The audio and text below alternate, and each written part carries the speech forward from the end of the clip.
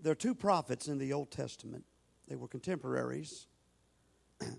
What I mean by that is that their ministries, their prophetic ministries, were during the same season. The first prophet is Haggai. Very, very short book. And then the second prophet is Zechariah. And both of these prophets were used by God to speak to the people, God's people, following their exile. You probably hear it as captivity in Babylon, or the Babylonian captivity, which we know was for 70 years. And you know, when you study that 70-year captivity, you know there were prophets going in and there were prophets coming out. And after the 70 years, Jerusalem was destroyed, the temple was destroyed. So when they came out of captivity, the call of God on their life and the prophetic instruction on their life was, first, go rebuild the temple. Go rebuild the temple. And when you read and study Haggai and you study Zechariah, you find that's exactly what they did at first. They were just glad to be out of bondage. And I mean, they were working to rebuild the temple. But as you study these prophets, you'll know that they stopped. They didn't finish. They got about halfway. Kind of reminds me of how people are. We're famous for starting something, but we're not the best for finishing something. You know. And it's kind of how Israel was. And so Haggai and Zechariah, they were there to speak the word of the Lord to the people and to challenge them and encourage them to do what God had said. Haggai dealt with the fact that they started building the temple and then they got their minds on restoring their homes and restoring their businesses and things like that. So they turned away from the temple and they started doing their own thing. Zechariah the prophet comes along and man, all of a sudden God just starts showing him stuff. And when you read the book of Zechariah, God gave him 8 night visions and gave him a word to say to the people. And you can read about that word in chapter 1 of Zechariah, and I'll read it to you in a minute. But basically what the word was is, don't mess up like your ancestors did. You know, don't sin and disobey. Don't make the same mistake that your ancestors made. You can read that in the first 3 verses of chapter 1 of Zechariah. Observe what you're doing. Return to God, and God will receive you. So it's in the midst of this great task that the prophet Zechariah is called to speak to the people. That in chapter 4, beginning at verse 6, here's what Zechariah says. It's a word from the Lord. This is what the Lord says to Zerubbabel. It is not by force or might, nor by power or strength, but it's by the Spirit, says the Lord of the armies of heaven. Nothing, not even a mighty mountain, nothing, not even depression, shall stand in Zerubbabel's way. It will become a level plain before him. And when Zerubbabel sets the final stone of the temple in place, the people will shout, may God bless it. May God bless it. Hallelujah. You know, when you read the book of Zechariah in its entirety, it's really a great book to use for training leaders. It's a great book for leadership training. Because there's two things that God really shows Zechariah and does for Zechariah. Number one, he gives visions. Zechariah was given 8 night visions from God. But in addition to the vision, he also showed the prophet what the people needed to do. See? Now, if you want to put that in today's language, God is still a God of vision. Amen? God still gives visions, right? Hallelujah. But we just can't sit around and just see visions.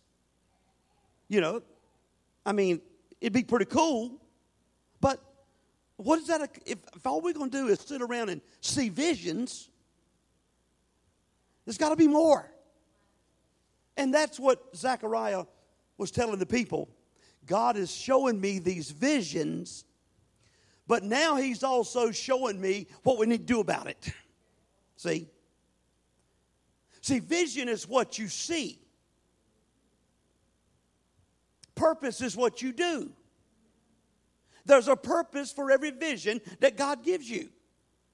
So what he shows you, he also gives you the plan of what you do about it. I mean, you remember 2 Chronicles 7?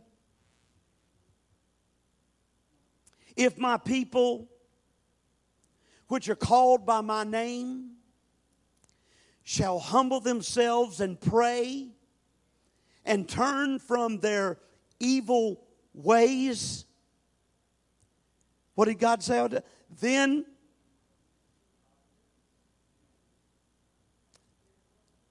from heaven, hear from heaven, and I will heal your land. 2 Chronicles 7 is a beautiful vision. It's a vision of renewal. It's a vision of revival. It's a vision of restoration. But we not only see the vision, but we also see the result. God says, this is what I'll show you I want to do. But if you'll do something about it, here's how it's going to end up. The land is going to be healed. The people are going to be healed. God's grace is going to shine forth. God's power is going to be present. It's a vision. It's seeing. Now, I told you I would read. Let me read from you. Just listen to this. Here's what the prophet says in Zechariah 1. Starting at verse 2. Prophet says, I, the Lord, was very angry with your ancestors. Now, he's talking about the group that was in captivity. He says, therefore, say to the people. Now, here's the prophetic word.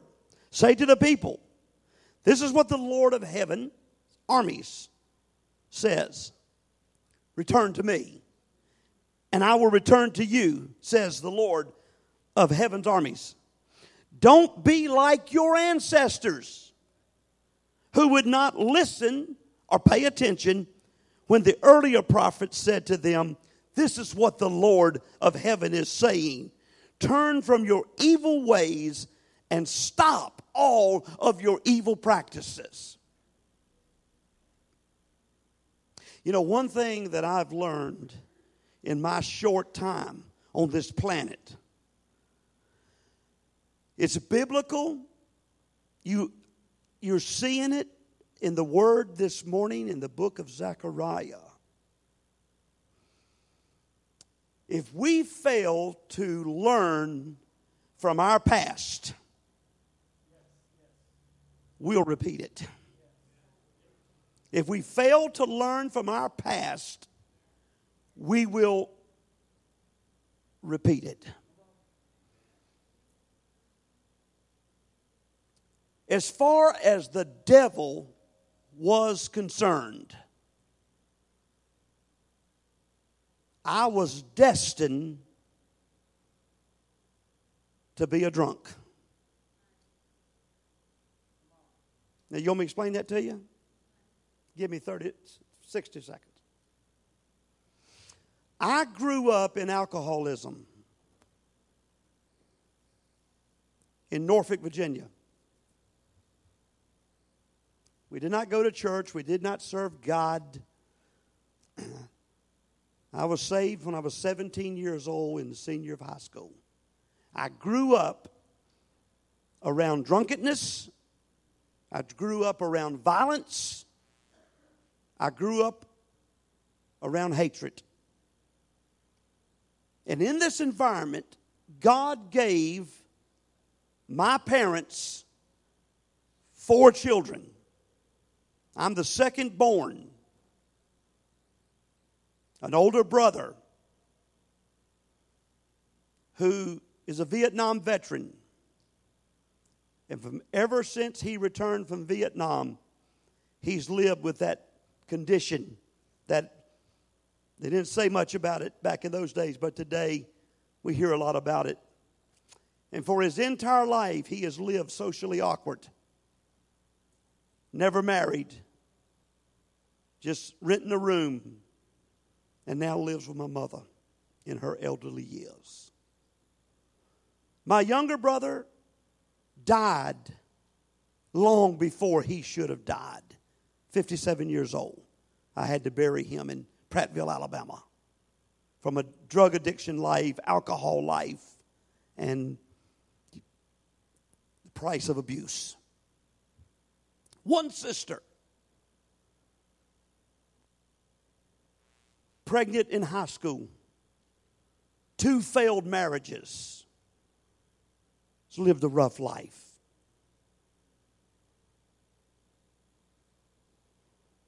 I did not need Jesus because before I ever got saved, I had made a decision as a teenager. When I get away from this house, I'm not going to live like this. Now, there wasn't nobody counseling me, no church praying for me, except the universal church was praying for me. I just didn't understand that in those days. But I had consciously made a decision that what I saw, I didn't want no part of it. I didn't want to be caught up in alcohol, didn't want to be caught up in anger, didn't want to be caught up in abuse. I made that decision. But at 17, something happened. I learned about a God factor. And I would learn now that His hand was on me in those rocky days. I just didn't know it. I didn't have no spiritual insight.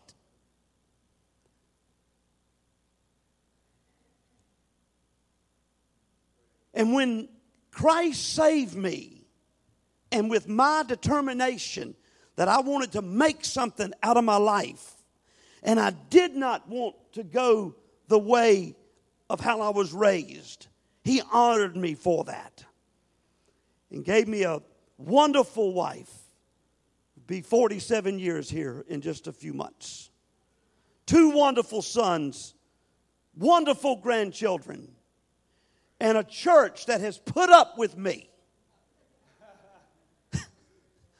for almost 50 years, allowing me to preach in some of their best churches, pastor some of their best people, be a superintendent over the greatest conference in the denomination. working its Bible college, serving its general headquarters. All of that's just been the blessing and the favor of God. But back there at 15 years old, it would be later that I would learn a God factor was present right there. I just made the decision that I wasn't going to go that way. I wish my brother, my sister could have seen that and felt that way, but something I can't fully understand. I've prayed for all of them. My brother got saved before he died. My older brother, he's a case, but we're working on him. My sister, she loves the Lord. My father died knowing Jesus. My mother will die knowing Jesus. But I'm just telling you that there's what we call a God factor. And when the prophet goes before the people and says, listen, do not be like your ancestors. Return to God and God will return to you. And I'm sure that well, how is this going to be? How is this going to happen? And he comes forth and he says, you got to understand that it's not in your strength. And it's not in your own power, in your might. It's not by might, not by power. It's by the Spirit, says the Lord. And I want you to know that they would begin to understand, these people would begin to understand this God factor. And when you can align your life to the God factor, what does it do for you? What does the God factor do for everyone who's in attendance this morning and people all over the world? See, the God factor brings energy. The God factor energizes you. Just like it energized me, it's energized you. But it's in that energy that everybody will learn that tomorrow is going to be a better day. Tomorrow is going to be a better day. I love that little story, and I'm going to tell this and kind of close. I love that little story in the Gospel of Luke, chapter 19.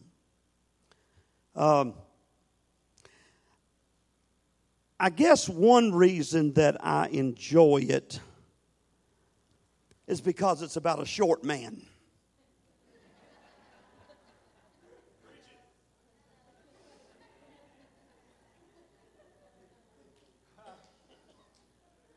You know, now, if you're with the Hispanics, you have to give a Zacchaeus. And I really don't understand how the Filipinos pronounce, but, you know, we usually say Zacchaeus, or some say Zacchaeus, or whatever. Forget his name. He was a short man. That's why I like the story so much. He was a tax collector. And I believe he probably had cheated people, because he had a little conversation with the master, and he made sure he got that in there. But Jesus is passing by. And the crowds, just enormous crowds. And I know the feeling. Being a short guy, it's frustrating. That's why I always sit up front. Because if I'm going to church to hear my pastor, there's two things I want to be able to do. I want to be able to hear him, and I want to be able to see him. So if I plant myself about halfway through the sanctuary, sure enough, it's going to happen. That big old guy's going to sit right in front of me. Or that woman is going to plant herself in front of me, and she has gone hairspray crazy.